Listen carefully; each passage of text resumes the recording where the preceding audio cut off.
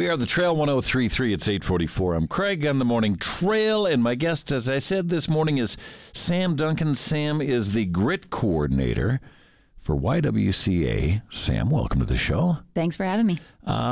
Grit stands for? Girls Representing in Trades. And this is in conjunction with their GUTS program over there, right? Yep, that's right. We just do youth empowerment programs of a great variety. Yeah. It's a tremendous program. I've had grandkids involved with the GUTS program, and I've known a lot of kids over the years, even older than my grandkids are.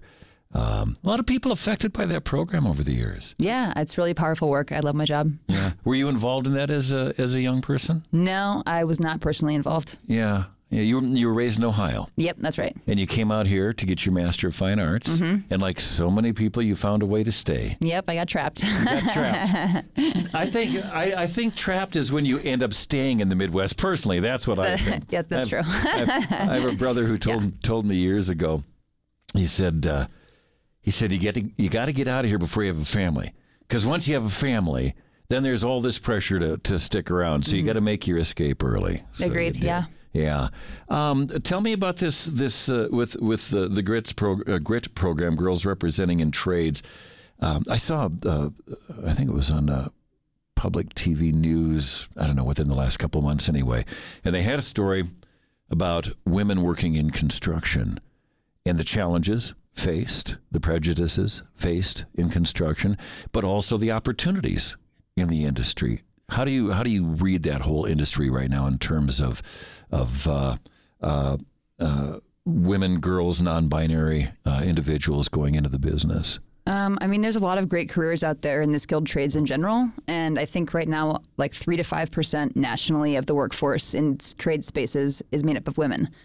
And why is that? That doesn't make any sense. A lot of women and gender diverse people are looking for good, steady, well-paying jobs, and there's a lot of demand right now, especially in Montana with the kind of growth we're experiencing. And the kind of unemployment rate we have right now. Yeah. And they're great jobs, and it's really easy to get into these trades. There's a lot of different avenues you can take. And I just don't think that, women and gender diverse people are catered to or made to feel welcome in these spaces, especially when they're male dominated to begin with. You don't walk in a room full of men and, as a woman or a gender diverse person, and feel like, oh, I belong here. Yeah. I fit right in typically. And so we're just kind of trying to push the needle on that.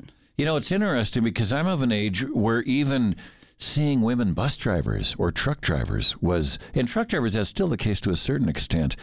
But I remember the University of Montana buses and having women bus drivers, and the fact that I even noticed it is bizarre.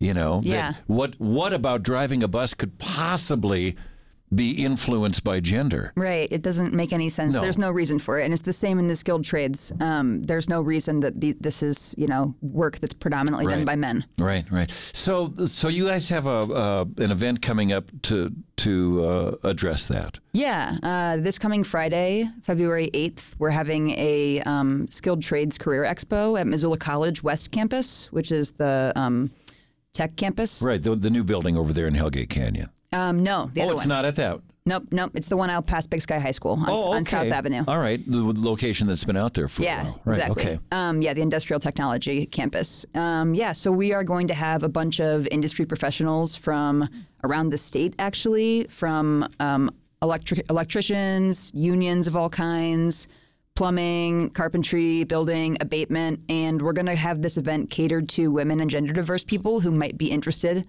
in someday having a career in the skilled trades.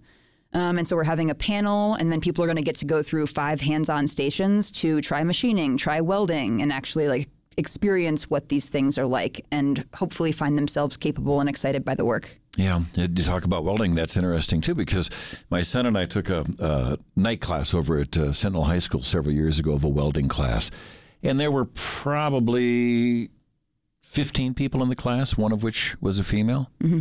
And again, there was nothing that I saw during that welding class that should have made it so gender specific in that regard. In terms of job opportunities in the state, there are opportunities.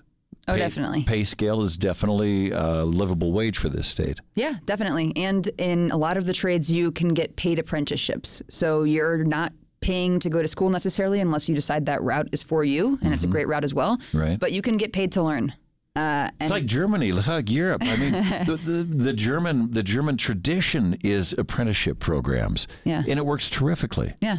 Yeah. It's quite easy access. I think we need to make people feel empowered or help them feel empowered to do this work. Okay, how can people get involved? Is there a charge, first of all, and secondly, do you need to sign up ahead of time? You do need to sign up ahead of time, and you can do that at ywcaofmissoula.org. And there's no charge. It's free, and there's free lunch, and there's going to be a lot of awesome people there with a lot of great information. What are the hours on it on Friday? It's 8:30 a.m. to 2:30 p.m. Okay, all right. More information, again, the website is? ywcaofmissoula.org. Okay, thank you so much for coming in, Sam. Yeah, thanks a lot. Nice to meet you. Good luck on that. Thanks you for doing all the good work that you're doing. Thanks.